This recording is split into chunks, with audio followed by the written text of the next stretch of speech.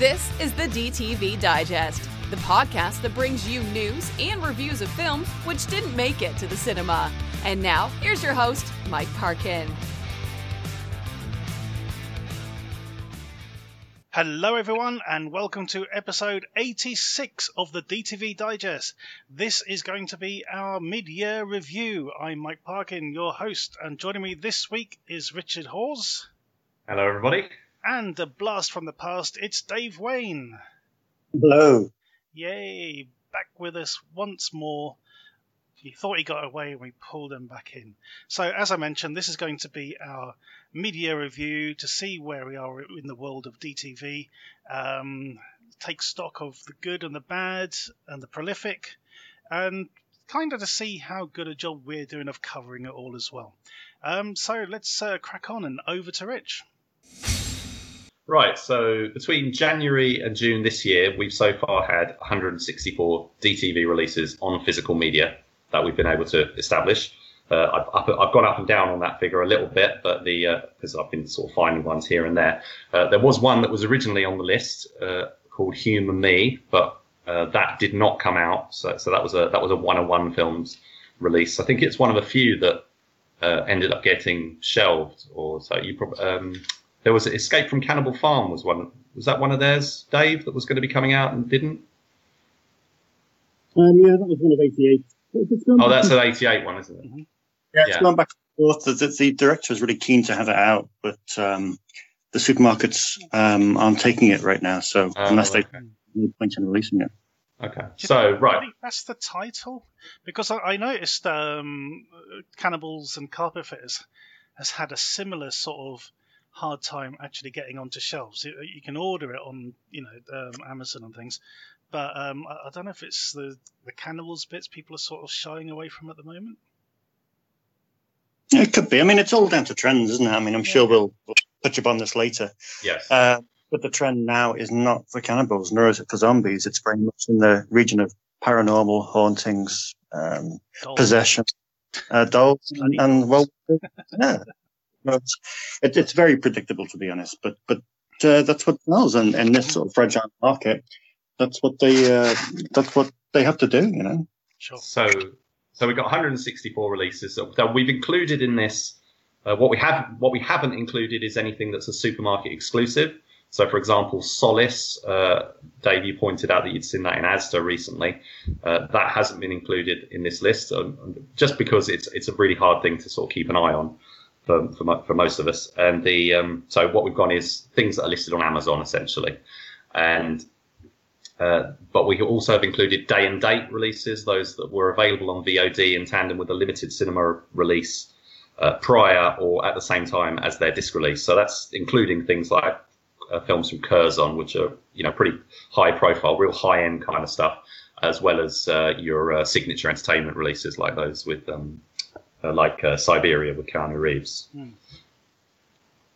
So we found most of the releases to date this year have been on DVD generally. A few have been limited exclusively to Blu-ray, but that's like a real handful, and we'll get Dave's view on those in a little while.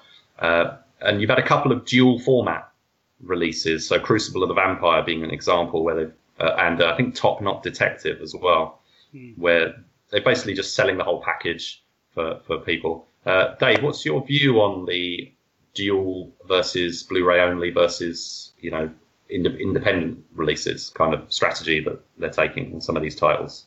Yeah, so I don't understand this obsession lately this year with single Blu-rays by themselves for contemporary releases, because it works on archive releases, it works on films that came out 20, 30, 40 years ago. That works brilliantly, and it's tried and tested. Whether they've attempted to do this to see if this method works also for contemporary releases, I don't know, and I can't see it working personally. It's frustrating for me because it means the vast majority of my customers won't be able to rent these brand new films because there's still a huge amount of people not converted to Blu-ray and won't convert to Blu-ray because that ship has sailed now. So it's frustrating because, I was late to the party with Dave Made a Maze. And I've got a lot of people asking for it, and a lot of people, with DVD only. It's sad to sort of say how great it is, but then again, say, well, sorry about that, but you can't see it. You can't buy it on physical media. You can't rent it from my store. And if you want to watch it, you're going to have to stream it for probably like £4.50. So, yeah, that's difficult to take. Is there any sense in this? I don't know. I mean, they'll see. I should have got the sales figures for those two titles, two Arrow films beforehand, to see if there was any kind of, any kind of parallel with what they sell on, archive releases like Hollow Man, for example, for 88. But I don't know. It's just frustrating. I think if it was a successful method, if it was a successful way of doing something, I think that, well, one, everybody would be releasing their cult titles on Blu-ray, and they're not. And secondly, you'd have more than 3 out in the first 6 months of this year. So, I don't know. So we got some fairly consistent numbers so far this year. We're averaging about 27 a month.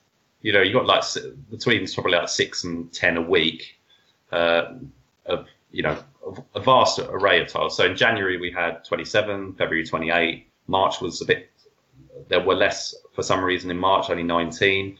Things shot up in April, 34, 31 in May, coming back down again in June. So, a little bit of a roller coaster, but reasonably consistent considering, I'm guessing the distributors don't all talk to each other to sort of work out what they're going to put out. But those numbers seem pretty good. What do you think, Dave? Yeah, I mean, I don't like to reminisce. I always hate to look back. I prefer to look forward. But you can't help but do it in this business, whereby, even as little as 5, 6, 7 years ago, you were getting double that. Yeah. With regard to DTV releases. So it's gradually slowing down. I mean, I dread to think what's going to happen next February. We've got a situation where the majority of distributors and labels in the UK all press their discs at Sony DADC in Enfield, which is the largest processing plant in the country.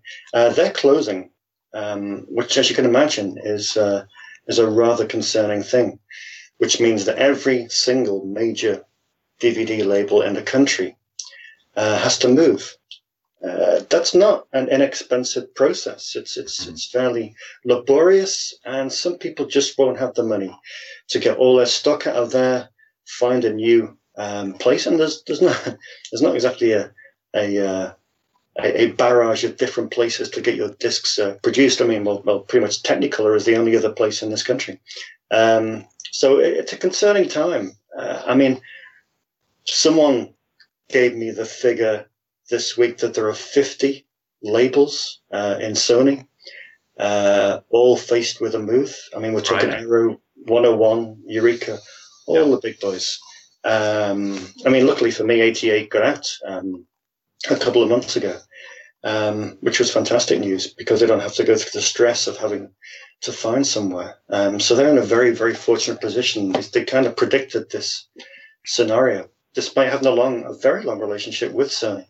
So it's going to be a very interesting end to the year. I mean, sorry to really waffle on, Jesus. But I got a letter. I got a pamphlet through the post. I buy every now and then from Odeon. They've changed their name now to Screenbound. Mm-hmm. And they have their own retail website called Classic Films Direct. I don't know if anyone's used it. It's pretty good. You can get the whole Odeon back catalogue there. If you're after their slap and tickle films, as they call them, which is a bizarre way to brand a film in 2019. But they do actually have them branded slap and tickle section. Anyway, they sent me out the catalogue, the latest catalogue of films that they have. And it's emblazoned right across the front as warehouse clearance. Everything must go. They've got DVDs down to £1 because they know they have to shift everything out of that factory. And the more they can sell in the next 6 months, they know it'll be easier and slightly less costly when it comes to shifting. Well, we've seen a sort of beginning of that trend. We kind of sort of saw it coming with basically.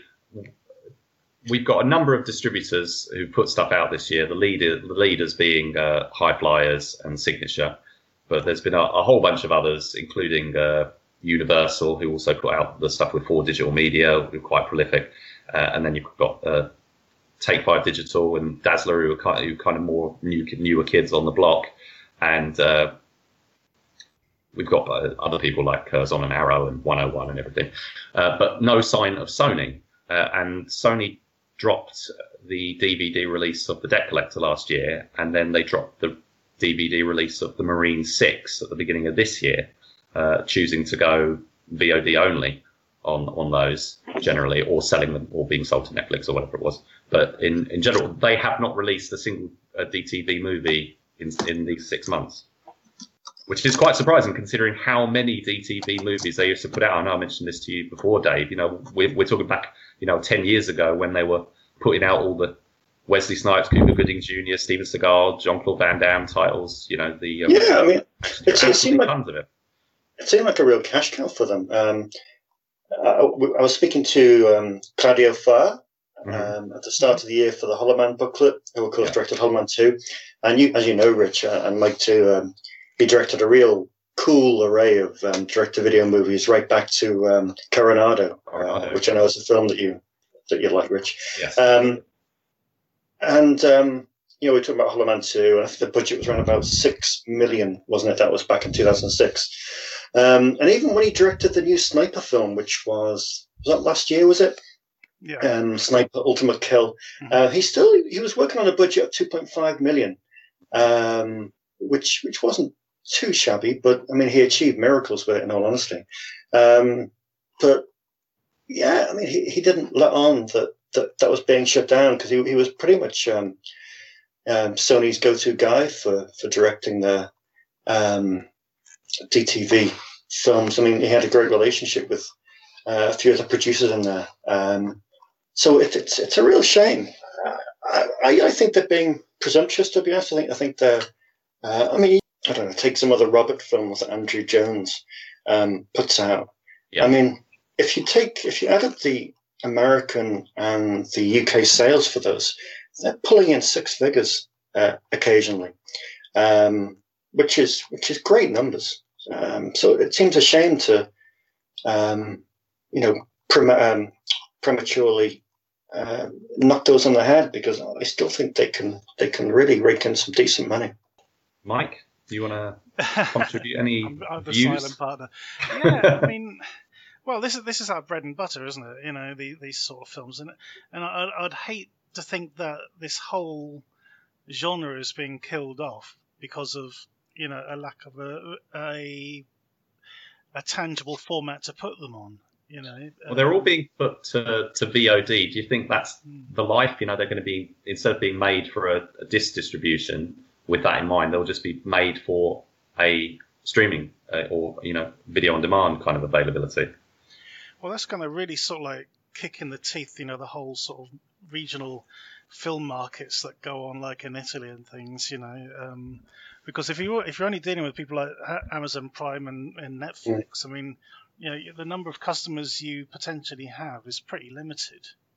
Okay, so now because we've mentioned it at that point, I will say that 42 of the releases so far this year are now or have been or were available on subscription video on demand services as of this month. Most of them are on Amazon Prime. So we got really, yeah.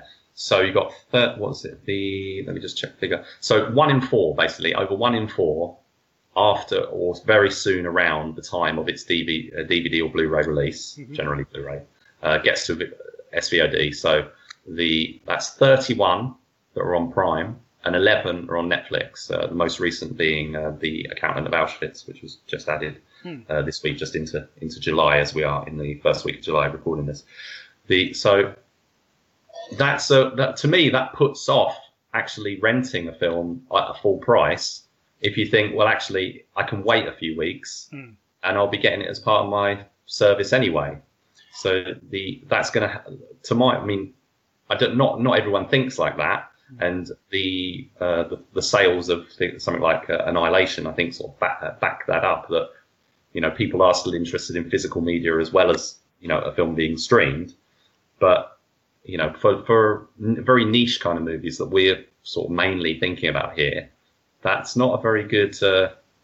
It's kind of like they get their lease of life on disc, and it's like, okay, you've got to make your money in these next couple of weeks, and then that's it. It's like almost like limited release. Like they probably won't print anymore. They'll just put out a whole bunch. That's it. Then it's on streaming. Is that a fair sort of view? Do you guys think? I think so. Yeah. Yeah. I mean, it's just really frustrating. It's plainly obvious that no one has a clue really what they're doing. It seems such a scattershot approach to business, and it's a group of different companies trying different methods with very little communication between each other. And well, why should they communicate with each other when they're essentially competitors? Yeah. But it just seems like there's no real company out there that you can pinpoint and say these people have got it right. I mean, I still think we need to find that was defined, not to find defined parameters. Really defined. You need a certain release date here. You need a certain time to VOD, a certain time to DVD, or certainly. Well, I know it's certainly a controversial opinion with regard to the studios, but a universal release date worldwide and all formats. And I think that may be something that we're probably moving towards.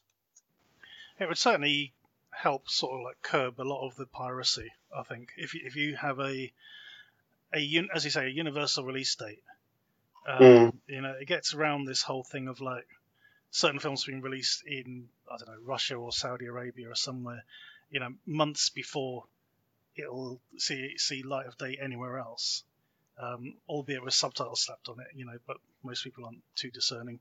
But yeah, I think it would really help.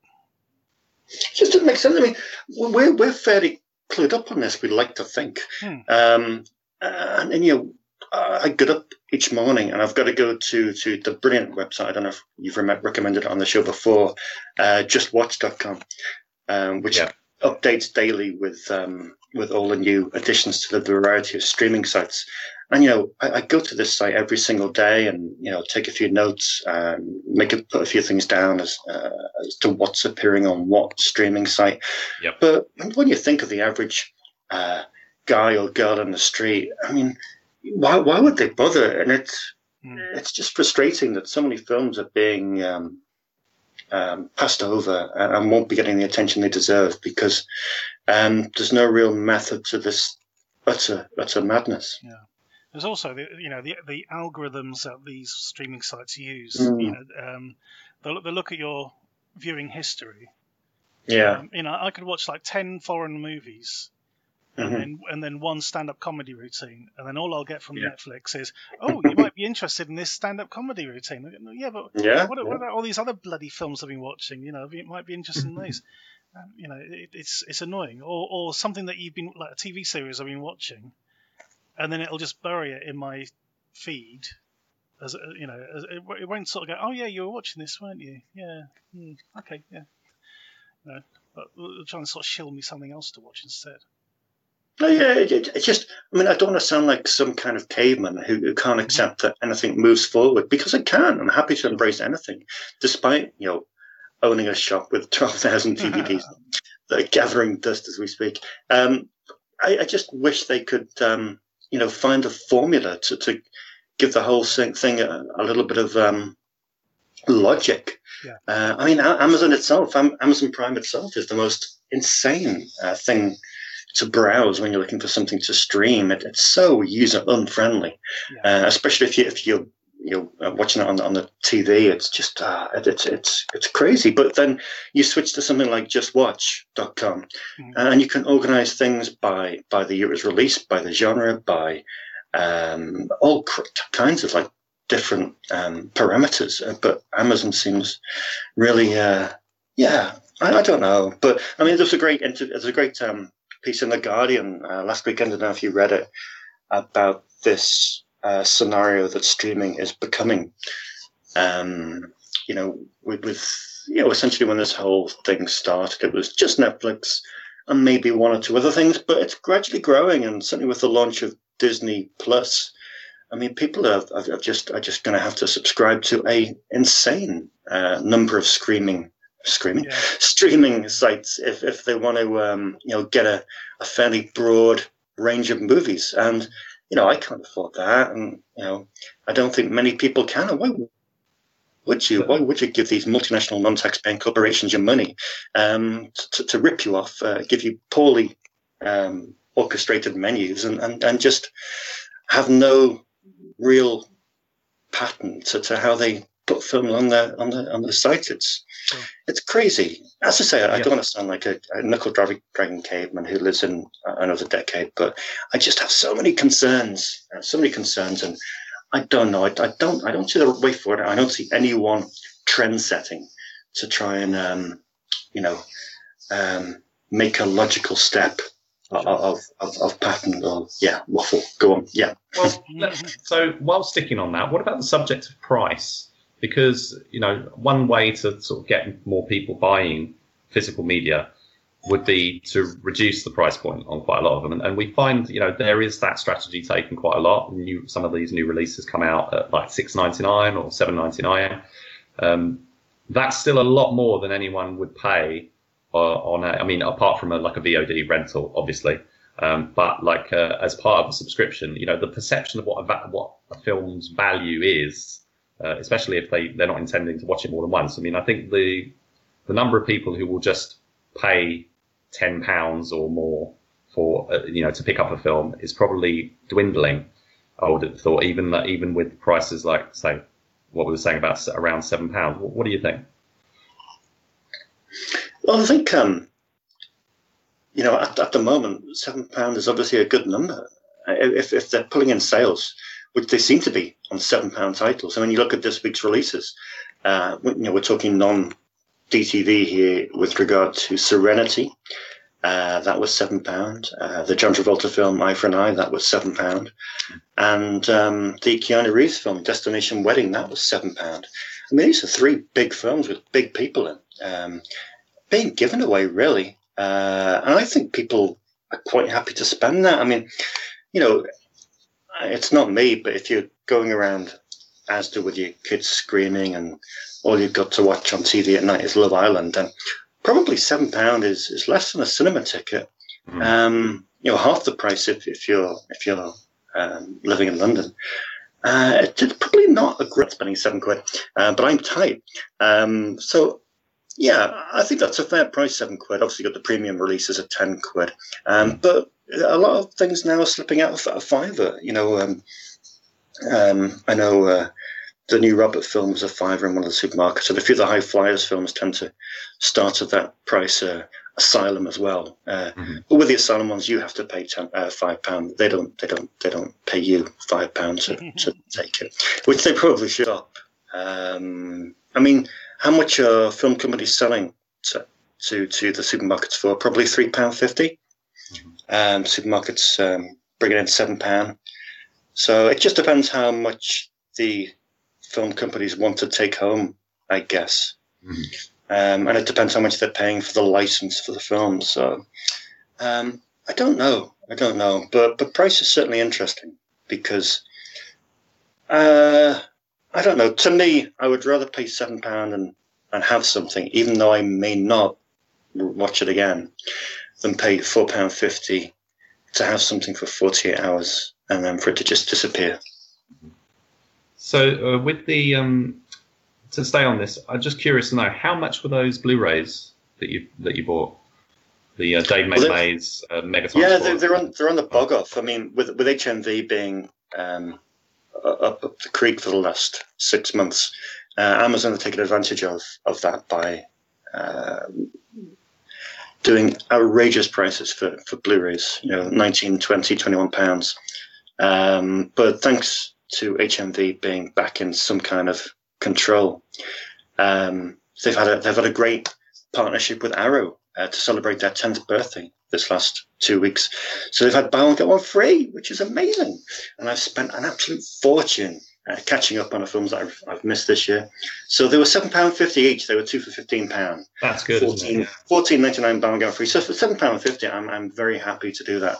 And I think I picked up Wolf Cop for, I think, £7 secondhand, which is fine. But yeah, that's, I don't want to sound cheap, but I would pay for a premium product. I'd go out tomorrow and buy Hollow Man for £22 because that's like, yeah, you're getting some bang for your buck. But if it's a film I know little about, which is based purely on word of mouth, then yeah, £7 or £8 I think would be my limit. So I'm going to stay on this for just a second. So I'm curious, what sort of treatment do these films get on these Blu-ray releases? Are they packed full of extras? Yeah, I was pretty impressed. Sorry, Rich, but tell me what the other Arrow film is. It's driving me insane. Mega Time Squad. Yeah, they're pretty well packed. All three, Wolf Cop and the two Arrows have got commentaries. They've got making ofs. They've got, I think Dave made a sort of music video. The two Arrow films have booklets as well. So yeah, you are getting value for money, compared to the bare bones nature of most DTV releases. Mm-hmm. So it's decent. I mean, I can understand them charging $14.99, most of the year. I guess, yeah. It's good then that the Blu-ray format is still sort of pandering towards the actual film fan rather than the sort of casual viewer, which seems to be sort of the way DVD has gone now.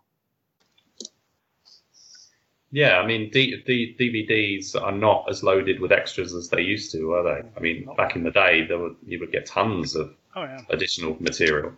That's funny. I mean, every night I go into the front room and pick a film for Schlockernor and do a bit of research on it. And it's amazing how many films you pick up from the 90s or that first generation of DVD that are absolutely packed with extras. I mean, you've got films that were made for pennies, like Fred Olen Ray or Jim Wynorski, and they've got a commentary by them on them. And even if they think of the Charlie Band films, there's always a video zone and something on like that. So we were very spoiled when DVD first came out, very spoiled indeed. But as usual, because we're human, we get very complacent. And we don't really care about stuff as much as we used to when it loses its shine. So, yeah, a bit of a shame, really. So I'm going to move on. Sorry, Mike, you wanted to... I was just going to say, I mean, yeah, DVD's been around for, 25 years now? 24 years? Yeah, Armageddon was the first one I bought. LA Confidential. Yeah, you're looking just over 2 decades, aren't you? 20, 21, 22, 23, something like that, yeah. Crazy, really. God, I feel old.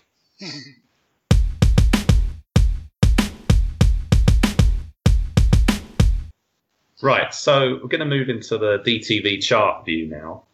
So just over half of the DTV releases this year, 51% specifically, made it into the official video chart top 100 for at least 1 week. The numbers are, hang on, let me just have a quick look at the chart here somewhere to review. So we have 49% that didn't make the chart at all. 16% were in for 1 week, 14% were in for 2 weeks, 10% were in for 3 weeks, 4% were in for 4 weeks, and 7% were 5 or more. So that's pretty good. I mean, it's kind of the kind of one in and out kind of 1 week kind of thing is mostly what I would expect generally. But we've had some good top performers this year. So 3 of the biggest hits with disc purchases were Siberia, Papillon, and 12th Man. Each of these which were put out by Signature Entertainment, and they all had a little bit of a cinema exposure as well, under 25 locations in each case, according to the Film Distributors Association. So that really helps, I think, if we were talking strictly DTV, as in they didn't get any cinema exposure at all, the numbers look quite different, and I'll get onto that in a second. But this kind of thing really helps, as well as like Annihilation, which had its really high-profile Netflix release. So that did really well this year as well. before I move on, just some views. Have you guys got any particular views on those films?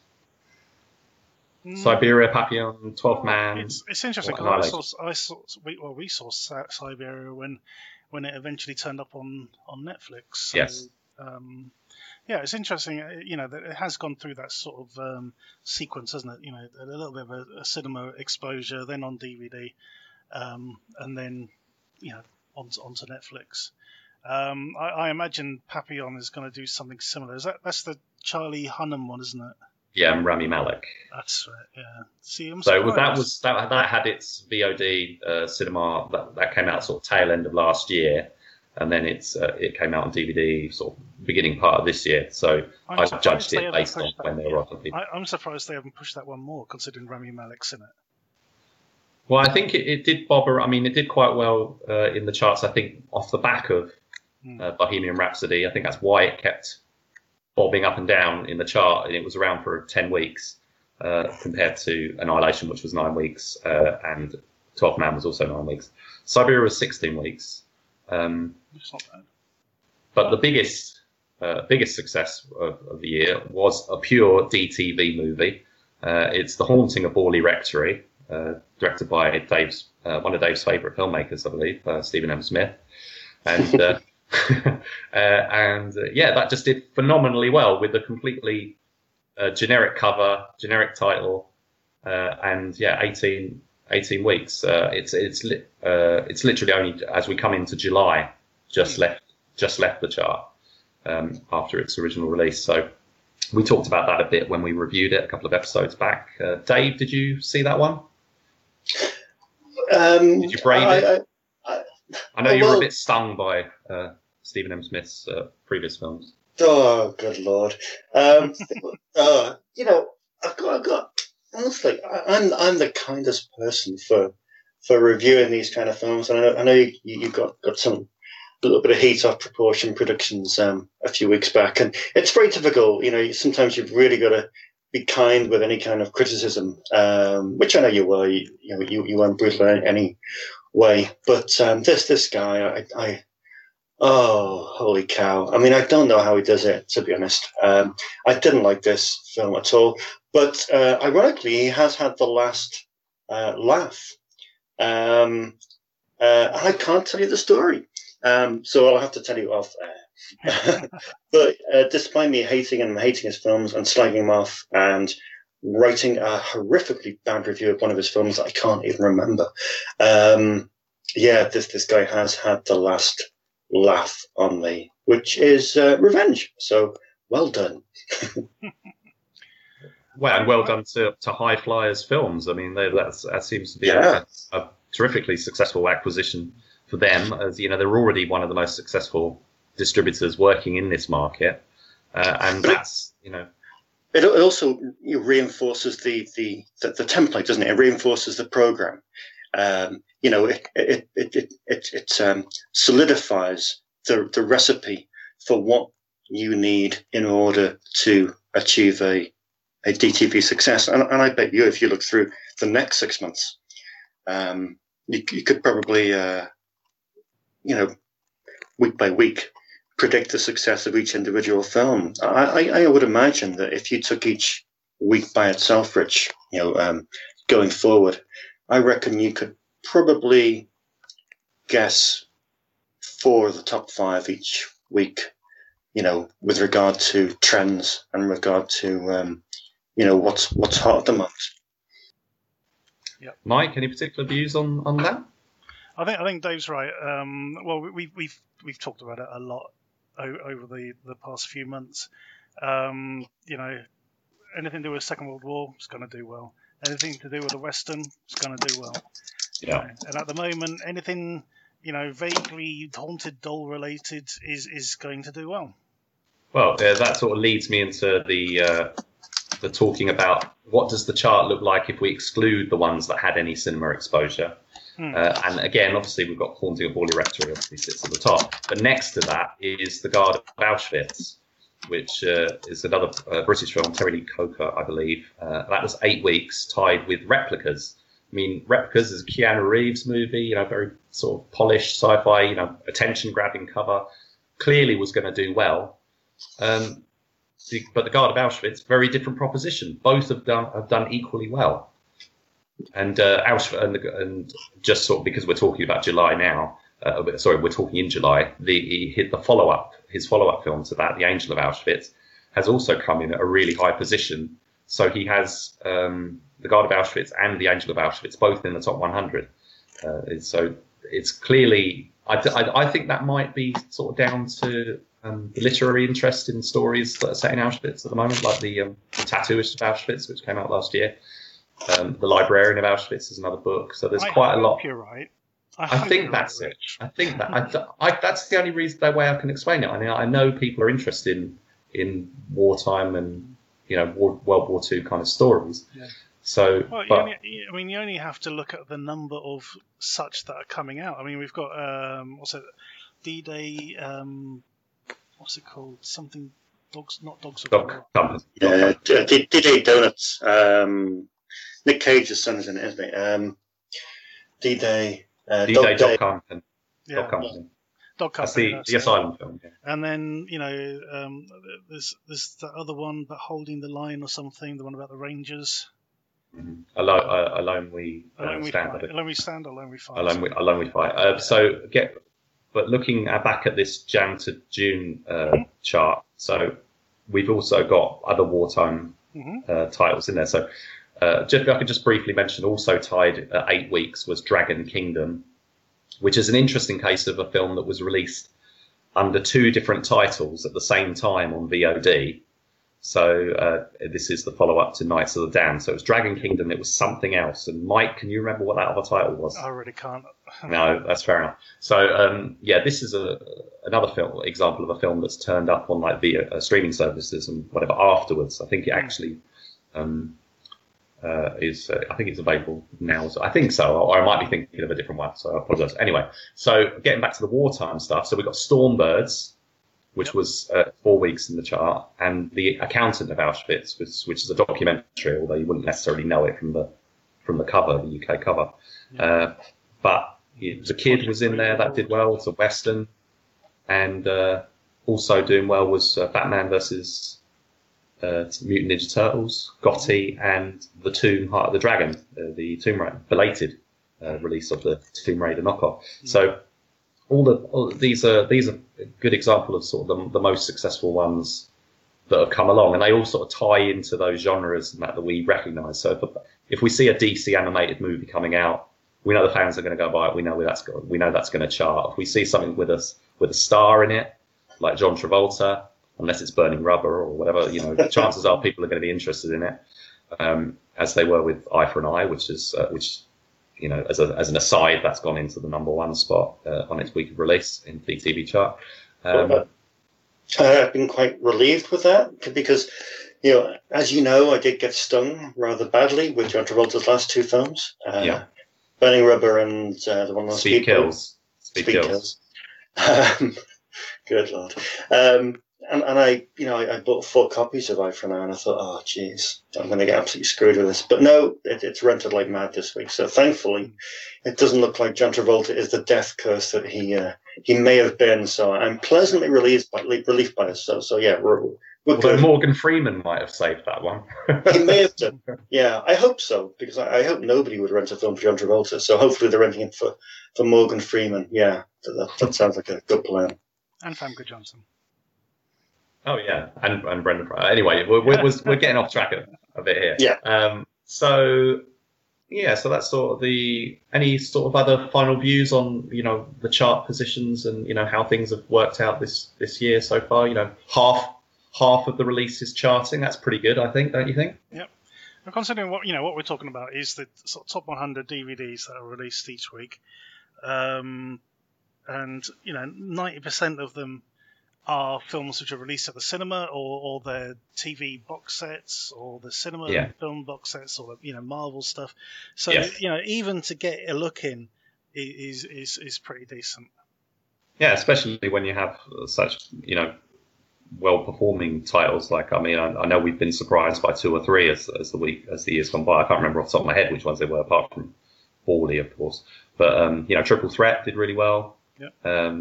That only lasted a couple of weeks, but it's talking to a specific niche market, and a lot of these films are. The chances of sticking around for more than 2 weeks are really quite limited, unless, say, you sort of really get you just sort of crack it with a particular theme or something that captures the zeitgeist, or there's a particular celebrity, or like Keanu Reeves. There's I think there's anticipation for like John Wick 3. People are thinking about Keanu Reeves, and they're picking up the film's got a nice cover. The artwork can play a big role, and but it's nice to see some of the smaller films, the ones that haven't got the money to have amazing artwork to do really well.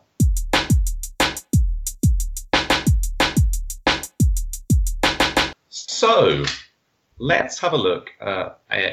Let's move from the DTV chart to the trenches. Let's see what the view looks like from one of the UK's premier rental establishments, Snips Movies. Ooh. So now, Dave, you've kindly had a look at the list of all the films that came out so far this year, and what you've purchased to rent in your store, and either purchase. So you said you often purchase titles and you might keep them for a little while and then move them on to make way for other stock, and then there's others you hold on to that you either perceive that they'll have more value long term, or that they're just consistently renting. Would that be right? Yeah, pretty much. It depends on each film, really. Mm-hmm. Back in the day, you would be spending £45 plus that on every single film that you got in, and you would have to get in the very premium releases and little else. You'd be priced out of the market in some respects. Mm-hmm. But now we have it slightly different in that we can buy every single film that comes out, and it gives us a unique opportunity. But it also means we can be very brutal with what we keep. I like to get as much as possible on day one. 9-10 releases every week if possible, to give people a broad variety of choice. But in that first week, certainly in the first 2 weeks, we'll get some kind of information. You'll be able to gauge to some degree what people think of it. And you just can't keep a film that people don't like, or that people are really antsy with when they return it and they say, "Oh God, I can't believe I blew £2.50 on that." People's reactions often depends the fate of the film. But you'd be surprised by some films that do really well.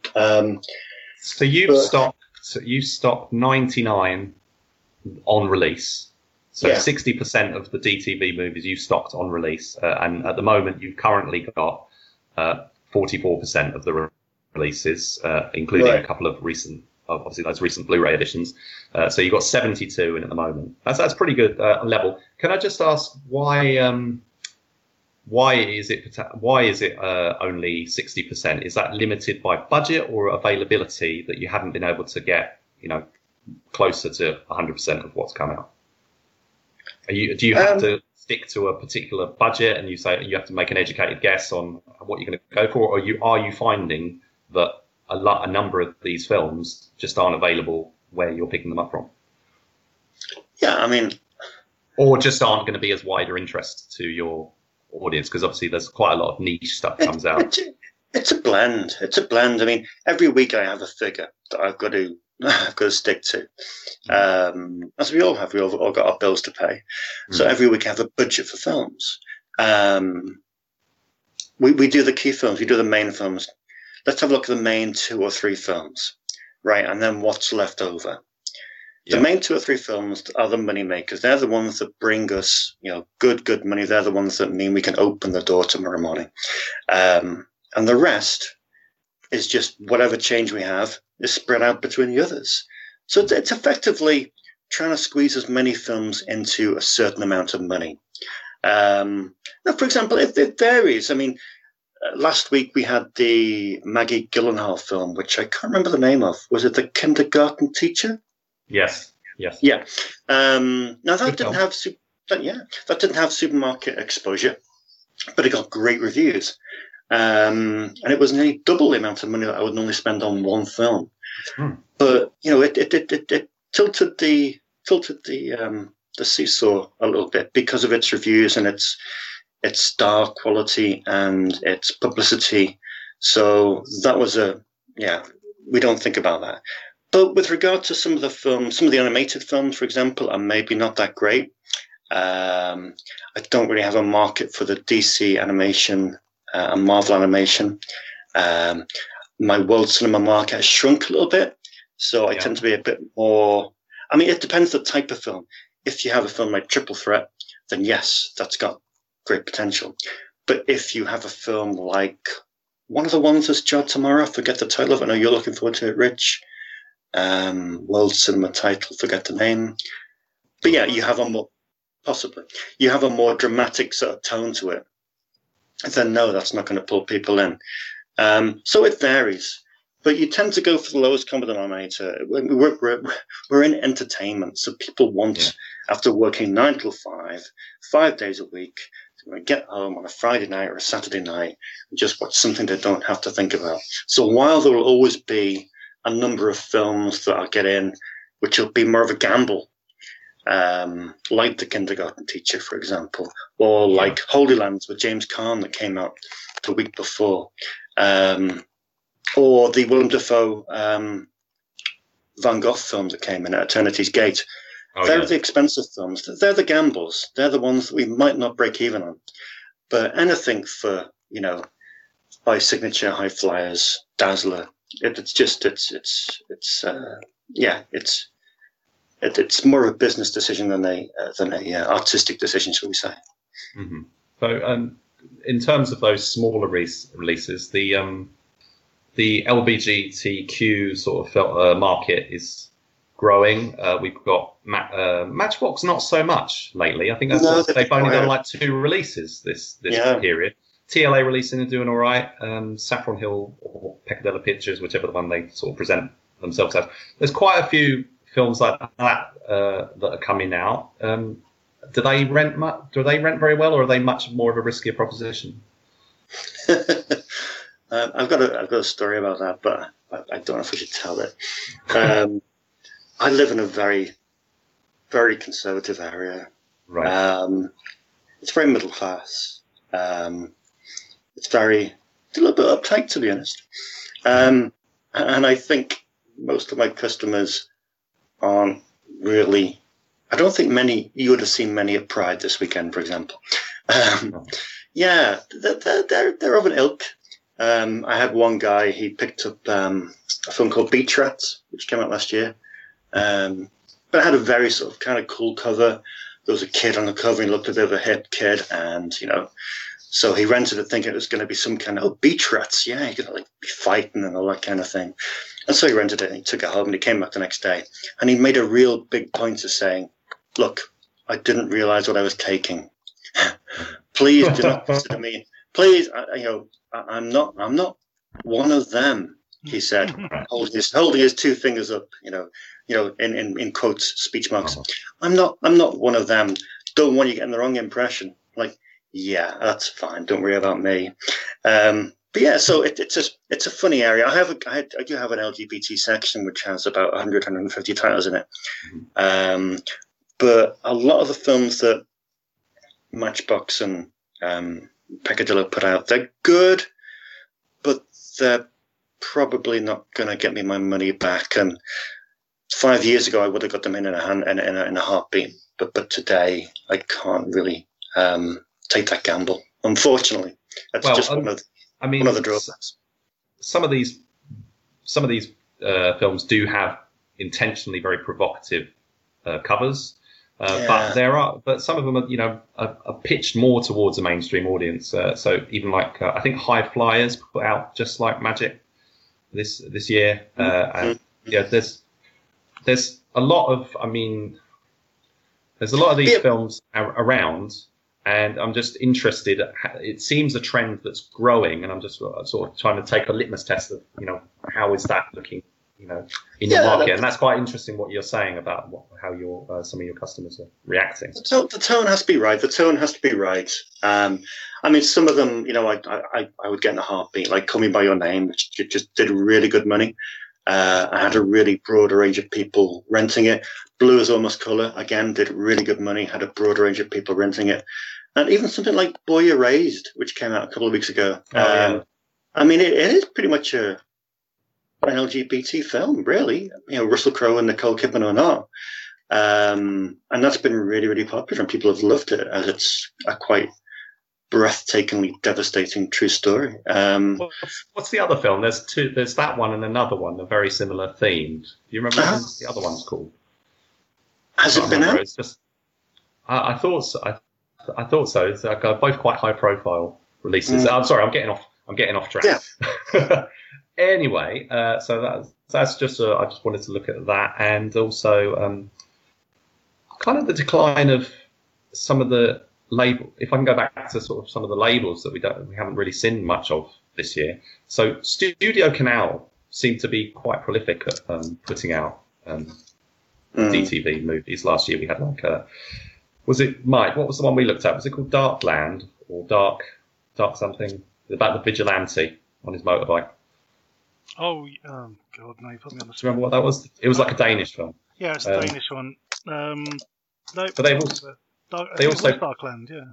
Darkland. They also put out one called 36, I think it was, the sort of horror revenge kind of movie. But this year they seem to have pretty much turned their back on DTV, a bit like Sony. It's quite interesting to see that. But others, say Signature Entertainment, really surging ahead. They've got rid of the whole Precision Pictures sub-brand, and they're just putting everything out on Signature now. And they're putting out at times 3 a week, it seems.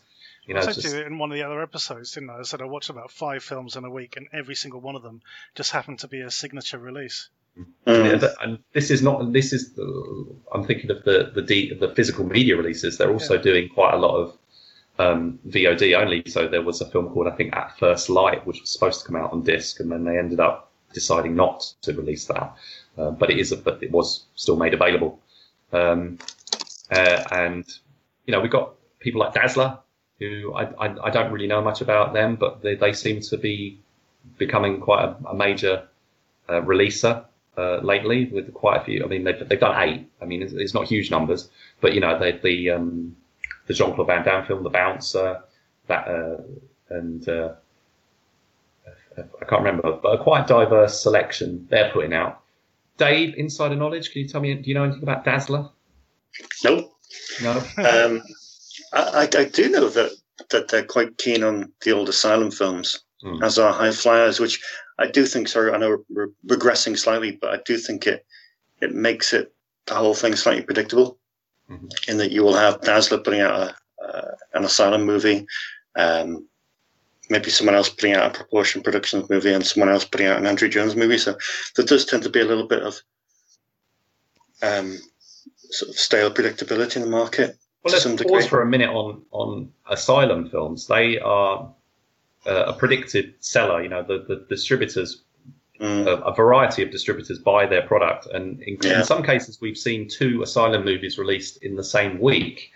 Last week, wasn't it? And I think we had 2 or 3 instances of that this year. It was like, even if we've gone, oh, there's an Asylum movie, oh, there's another Asylum movie this week, and then sometimes like, oh my god, 2 more, and they're kind of pushing out some of the other products. But I am glad to see, although I have those reservations about some of the Proportion Productions films, I am very glad that they're getting made and released. I think it's really good, along with Andrew Jones. I think the British, if we can sort of segue into sort of talking about how the British film sort of landscape's looking in DTV, I think it's looking really good. Some of them are taking a while to get there. So for example, Proportion Productions is Foxtrot took a long time to get released, but this year they've had 2 or 3 coming out, and Andrew Jones, how many films has he put out so far this year? 4. We had Alcatraz and Robert Reborn. The war film, D-Day Assassins, was it? Yeah, D-Day Assassins. Yeah. So, I haven't had a chance to watch many of these, but it is on my agenda to get into it. But I think for a select few, I mean, Once Upon a Time in London is another example. The British gangster movie maker kind of stuff is all doing really well. How do you guys feel about the low budget British film landscape at the moment compared to, say, how it was looking last year or the year before? I think there are some new players in there which are doing really good things. For example, the guys behind Night Shooters. Mm-hmm. Yes, absolutely. Yeah, Trinity, yeah. And sorry, tribal films. I apologize. Yeah. And yeah, some of the really low budget stuff is doing okay. For as much as we sort of ragged on about things like Mandy and Clown Doll and even Borley Rectory, there are glimmers of hope in those. In fact, the Borley Rectory one, we were talking about the trailer for his next film, the one with the dolls. Yeah. Can't remember what it's called. It wasn't Dolls. It was Dolls Cemetery, I think. Dolls Cemetery, and saying how that actually does look really intriguing. So I think that there are definitely glimmers of hope that it's, even though there are still those sort of genre trappings, that they are sort of pushing the genre a little bit. Yeah, I think it's just a case of originality, really. I'm not a great fan of Stephen Smith as a doll film, Proportion as a doll film. Andrew Jones, who I'm biased towards, has always done dolphins. I don't like that sort of predictability to it. I would like to have something a little bit more original. I understand the need to tie in, for example. I understand why Andrew has got the Manson family murders coming out in a couple of weeks' time, a Manson family massacre, which is fine. I understand why he had Bundy and the Green River Killer out, which is fine. I don't mind those tie-ins; they're cool. But I think you said before, Dave, when we've chatted about Andrew before, I'm pretty sure you told us that basically a lot of his films are dictated, the themes are dictated to him by his distributors. He goes in with about 20 pictures, right? And then they take a year's worth, which is probably 6 movies, is it? I forget what his deal with Sony is. So yeah, I mean that's where they are. But yeah, I mean I quite like Proportion Pictures films. I saw what did I see? The Satanic Nun. I quite like that, to be honest. I thought it had a decent spin on what had the potential to be a very dull story, but it's quite decent. I like the girl they use. I think she's very talented, Becca Irani. I think she's a good actress. So yeah, I know you're a big fan of Darker Shades of Elise as well. I think you both like. I love that film. I love that film. It's brilliant. So there are elements to all of their films, be it Andrew, be it Proportion, that have really good things, exciting things, and original films. I worry about the people buying them. I mean, we're pretty much hardcore, so we will get into these films, absorb them, and make an opinion on them. But I worry about the people who push their trolley around Asda and unexpectedly look at the cover and say, "Oh, it's that Bundy film that we've heard about," and it's not. So you worry about those people. But caveat emptor, I suppose. Buyer beware. Yeah. I guess everyone needs to just be aware of what they're picking up. Now, Dave, I know that you haven't generally been that fond of the sort of British gangster movie kind of stuff. Have you got many of those? So I think like Once Upon a Time in London, for example, has done quite well. Was that one that you got in, or did you? It was, yeah. I've got it then. No one's rented it. No one's rented it. That's the real. No one's rented it, which is insane because I'm a really big fan of the director, who is, what's his name? Simon Rumley, isn't it? Yeah. Because he made an amazing film that I don't know if you've seen it. It's called Red, White, and Blue. Yes, that's right. Because that was so weird. Because I reviewed that film recently, the gangster one, not Red, White, and Blue. and then realizing it was the same goddamn director who did Red, White, and Blue. It was Yeah. That was chalk and cheese, really. I mean, both are Oh, very right. violent films in their own way, but yeah. Yeah. So yeah, I've kept hold of it because it was a Simon Rumley film, but I haven't got a chance to watch it yet. So hopefully I can. But yeah, it's just because of the part of the country I'm in all honesty, the sort of London gangster films don't really do too well. If they had a Scouse gangster film, like for example, The Crew. Yeah. The Crew rented like hell, That was sort of good. going off big time. Going off big time as well was a massive renter. So yeah, stuff like that absolutely flies out. But it's all regional, I guess. Down south, those films will do really well. What about Poltergeist then? Because that was set in Bradford. No, I've not seen that, I've been trying to pick up the DVD all year, but it's still like floating around 12, 13, 14 quid. Yeah, And it's ridiculous. I just can't justify that. I think it's free to stream on Prime, is it though? Yeah, it is. Yeah. Yeah. So I must catch it on Prime.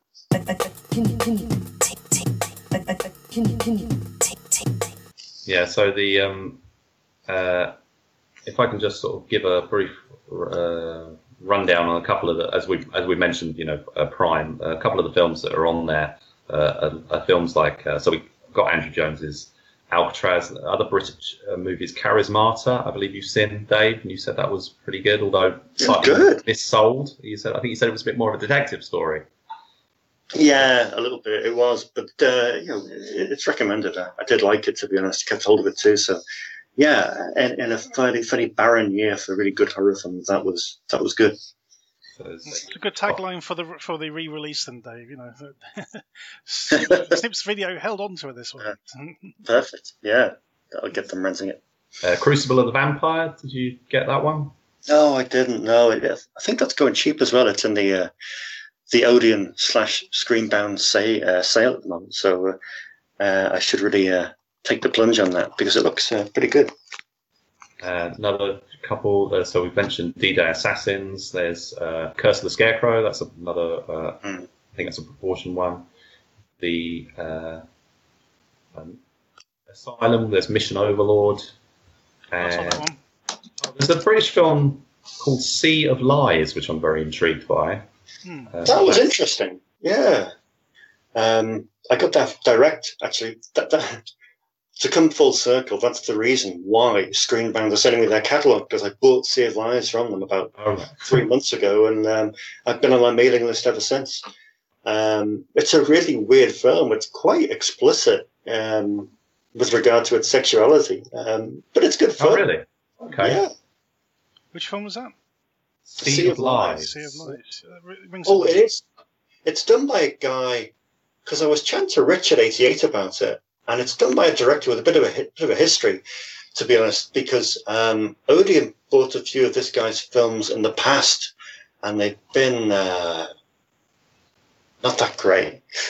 So he was a bit concerned for them, because, of course, Rich and James came from Odeon to set up 88. Right. So they have history. And, the guy, it's I forget, is it a Greek filmmaker, or he's from the Mediterranean in some way. So it does have a slight Mediterranean slant to it. But I think it's about £1 in their sale, or £3. So if you want to just take a dabble, it's a very unique film, which, it's rewards investigation. It's not the Casper Van Dien one, is it? No. No, it's very much a low budget movie with people you've never heard of, basically. Fair enough.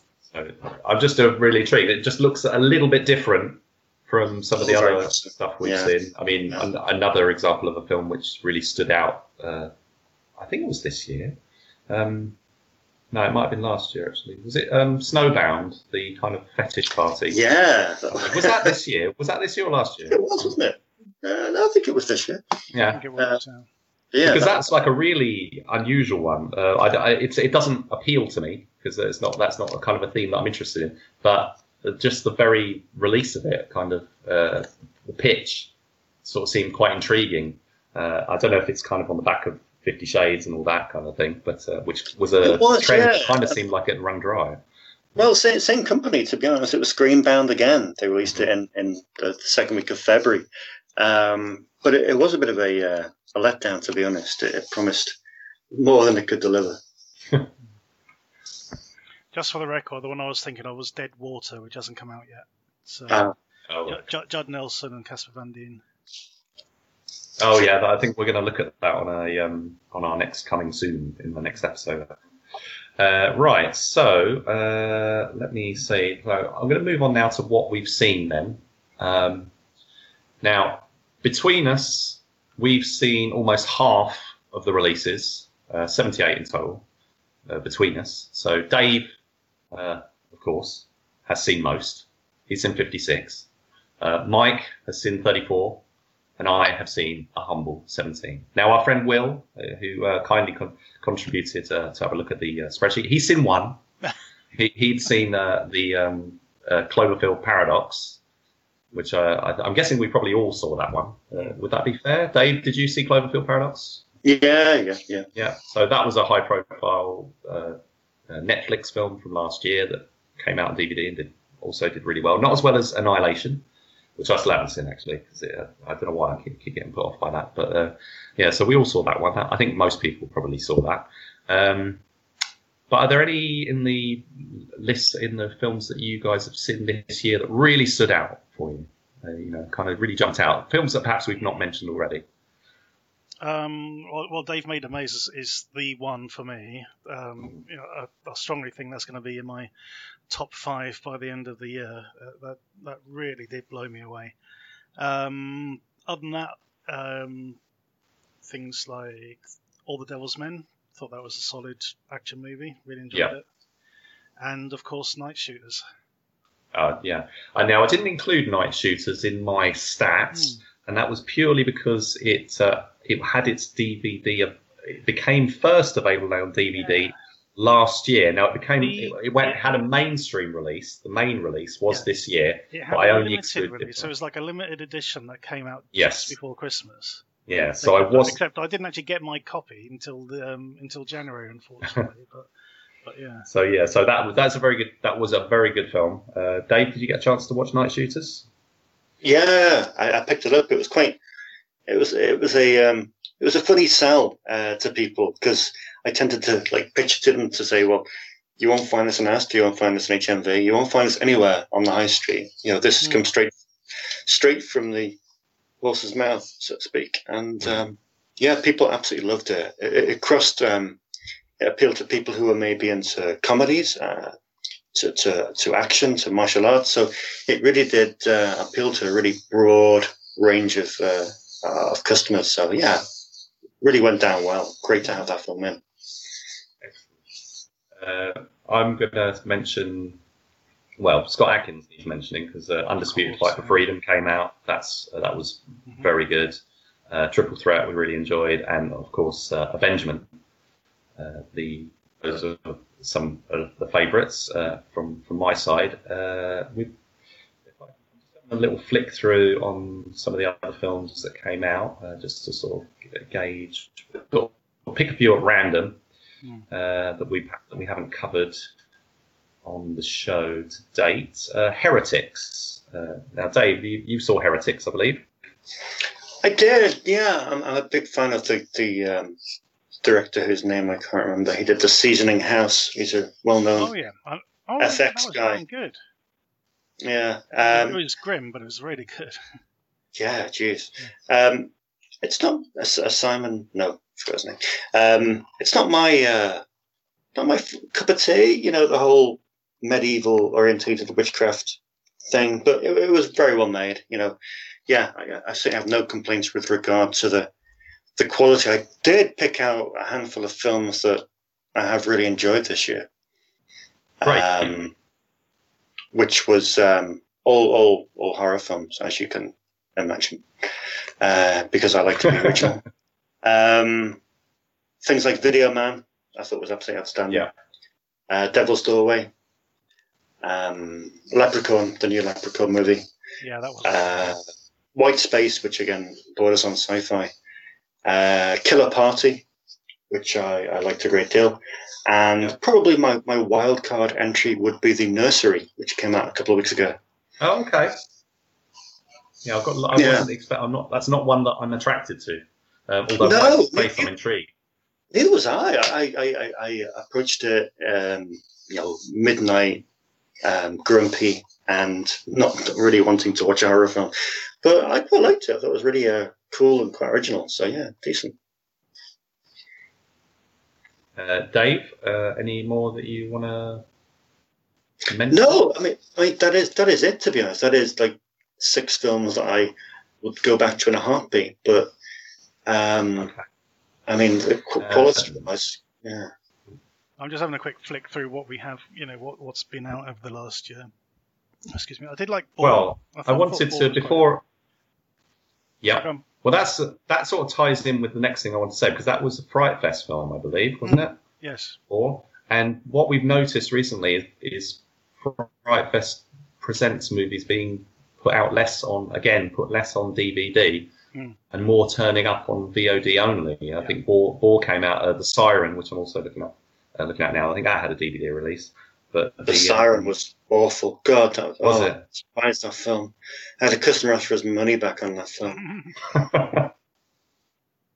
That's not good. So that's another sort of trend thing. They kind of launched this Fright Fest label and started putting loads of stuff. I mean, they've got a real big catalogue of stuff they're putting out, and most of it seems now to be turning up on VOD platforms rather than on disc. And I presume that's going to be the way it goes, along with some of the other stuff.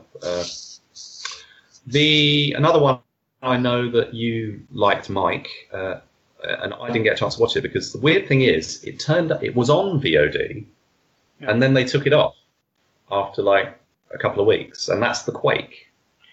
Yes, I did like that indeed. I was able to pick that up for £5 in FOP or HMV, yeah. And so as we're probably not going to get a chance to do a proper review on that, can you tell me a little bit more of that, and where do you think, is it one of the highlights of the year so far, do you think, or was... I wouldn't go so far as to say that. It is comparable to The Wave.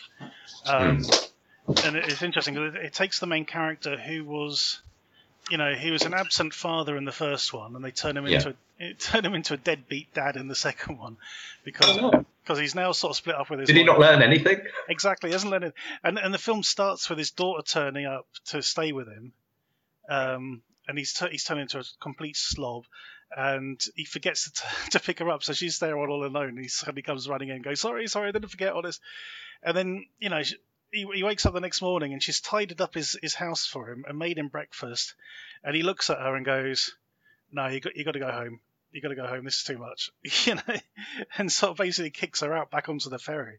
But he gets sent some results by a friend of his who then gets killed by a landslide, and he sort of realizes what's going on in Oslo, and it's very similar setup to the previous one, where he's sort of following these clues that nobody else is spotting and stuff. But it does build up again to a really spiffing set piece. Once the quake happens, and you get people sort of trapped in this high-rise building, as you see in the trailer, and it is, it's as good as anything Hollywood's done. A couple of films I want to say I found were highlights of the DTV year so far were The Bouncer with Jean-Claude Van Damme, and Dead Trigger with Dolph Lundgren, which was a real surprise because I was not expecting much from that film at all. It's got a very clunky wraparound section, and the end of the wraparound section kills the film. For me, it really does. It's like you watched it all and you go, "Oh, that was all for nothing, then, really, wasn't it?" But yeah, the middle bit, the meat in the sandwich is really good, I have to say. Another one I really liked was Beyond the Sky. Oh yes, that was very interesting, about a guy who's a UFO skeptic, and he's out to prove that UFOs don't exist, and he decides to follow this girl who's announced that every year on her birthday she gets abducted. So he goes to meet her and sort of follow her on sort of the last couple of days before her birthday, and sort of weird shit starts happening. That was really well done. Really enjoyed that. The old sort of sci-fi UFO abduction thing is still going well. Now, I think we've given the first half of 2019 a pretty comprehensive overview. We've made some observations on trends and things that, you know, what seems to be doing well, what's not doing well, what strategies or chaotic strategies are being taken with some of these releases, and where things might be going. You know, which some distributors deciding to pull out of the sort of DTV market, others, you know, sort of investing as much as ever, if not more, in the case of Signature. Are there any sort of closing thoughts that you guys have got before we terminate this discussion? Closing thoughts. I come back to originality. Just keep it original. Let's not have, you know, so many clones of the same films over and over again. I understand the need for trends. I understand the need for profitability, but I just worry that we're just becoming an industry where we have, you know, $4 movies 1 week, 4 war movies 1 week, 4 westerns, one, and it is just becoming. You know, I tend to do my orders now. I think, right, what's the doll movie this week? What's the western this week? What's the war movie this week? And customers are being a little bit bored by it because they're saying the same things come in week in, week out. Originality. I mean, you know, you look back at years gone by and the broad range of stuff that was coming out, but that's all down to budget, really. You know, the fact that the $6 million DTV film doesn't exist anymore, which is a shame. I mean, they were so good, but if you're not going to get your money back, then, you know, why would you make them? So DTV is changing. It's evolving. I can't say I'm too pleased about it, but it's just the way it is, and you know, we just got to embrace what it moves into. And I'm just a little bit worried about the quality of stuff, and I'm worried that, you know, so much. Sorry, Dave, you cut out there. Which I don't mind. I'm happy to watch it. Oh, sorry. And so much low budget stuff is coming out, which is fine. I don't mind. I'm happy to watch it. But I'm just worried that people will eventually wise up to the stuff that they're buying and will say, oh, I'm going to stop buying DVD now. Look, they're all the same. It's all the same thing. So I'm a bit concerned about that. But with regard to the rest of the year, let's just see what comes out. And I'm going to be a bit more patient and a bit more accepting of what I buy on a Monday morning. Because we don't know how long we're going to have this here for. You know, how long a DTV film's going to exist.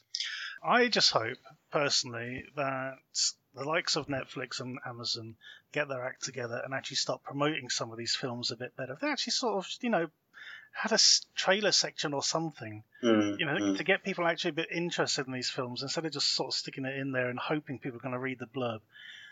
I've noticed on their app they do have a limited number of on coming the app, soon. You do get a little bit, and it's the only way. I mean, like on the actual main site, you don't get it at all. You don't. Well, you know what's annoying about the main site, or when you're looking at it, it's when they don't show a trailer; they just show a bunch of footage with some stock music underneath it. Yeah.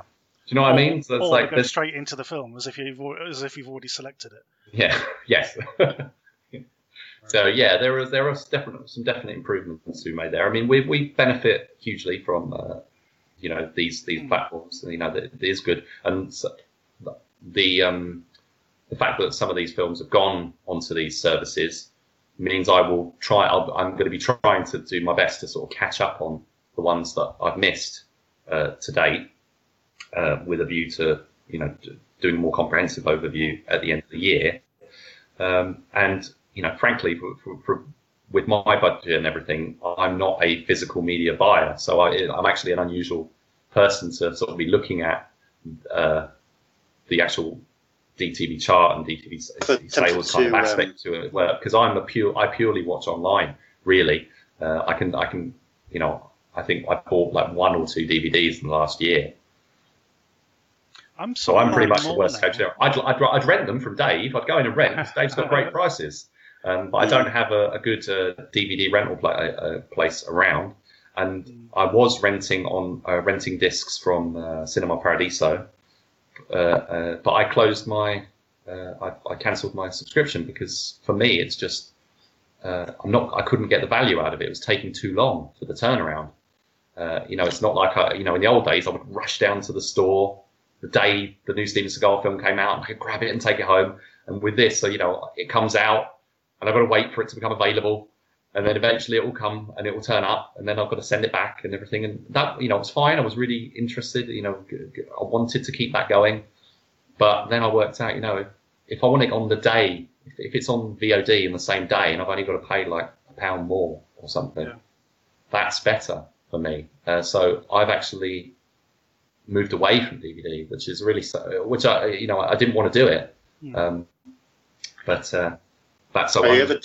Is there another service out there, Rich, that you think will ever come into your routine? Do you think there's a streaming service that's growing or attracting you in any way?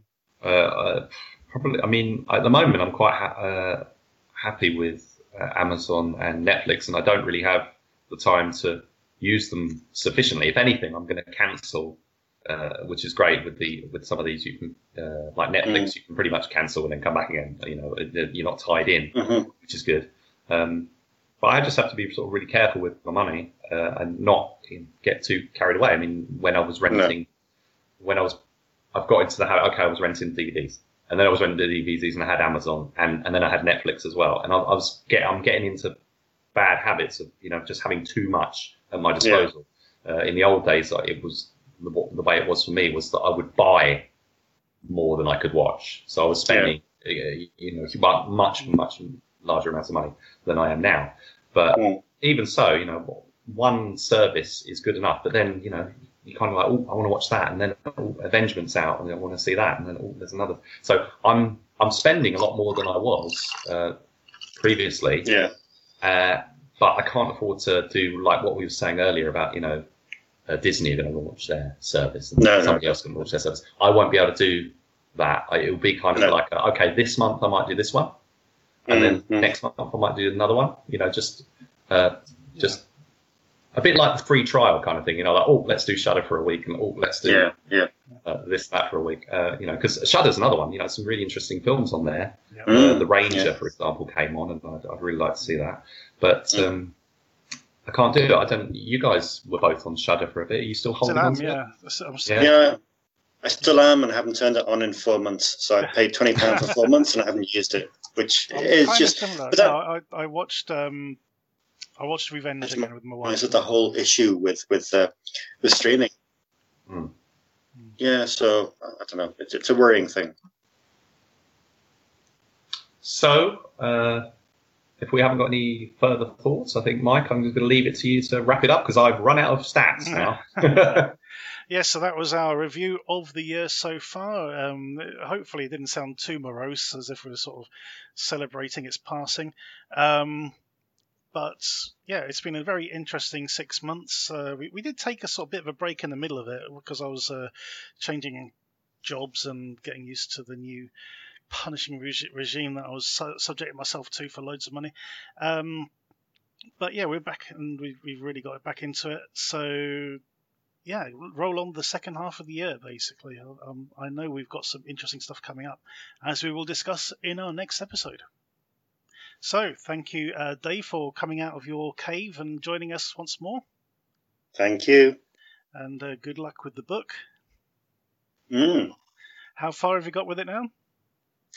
Oh, well, again, it's just that other things get in the way. We've got a commentary. Go on. Yeah, absolutely. Yeah, we've got a commentary to record later on this year. We've got a slightly new role in 88 Films that we are kind of doing stuff with that I'm not going to go into. And yeah, so lots of exciting things, but things keep on getting in the way. We got an offer last week from someone to do something. It's completely vague. But yeah, we keep on getting emails from people saying, "Would you do this for us? Would you do that for us?" And we'd like to do this book because it's really, really interesting. I love writing about these fascinating, amazing films from the 1990s. But we've had a good run. We had about 2 months off, so we did loads. But it'll just take ages, but we don't care because because you're talking about old films as well. It's not as if they're going to full of energy and full of the interest. If I can segue back, Night of the Demons 2 was one of the films that you and Matty did a book for. Do you know how that film has done on its Blu-ray sales? Nope. No. No, I haven't asked, to be honest. We don't tend to think, to be honest. I just tend to go on Instagram and type in the tag, either 88 Films or Night of the Demon 2, and lots of people seem to bought it. So I don't care. No, that's one of my favourites. That's one of my favourites. And if I had Blu-ray, which I don't, I would definitely probably picked up a copy of that to read your very interesting essay.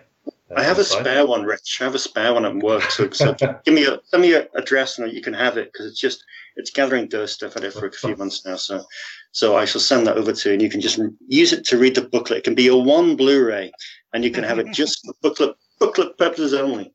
Oh, thank you very much. And on that note, a good night to all. Yes. Thank you for listening. Hopefully we didn't ramble on too long, and tune in to our very next episode. So thank you and good night.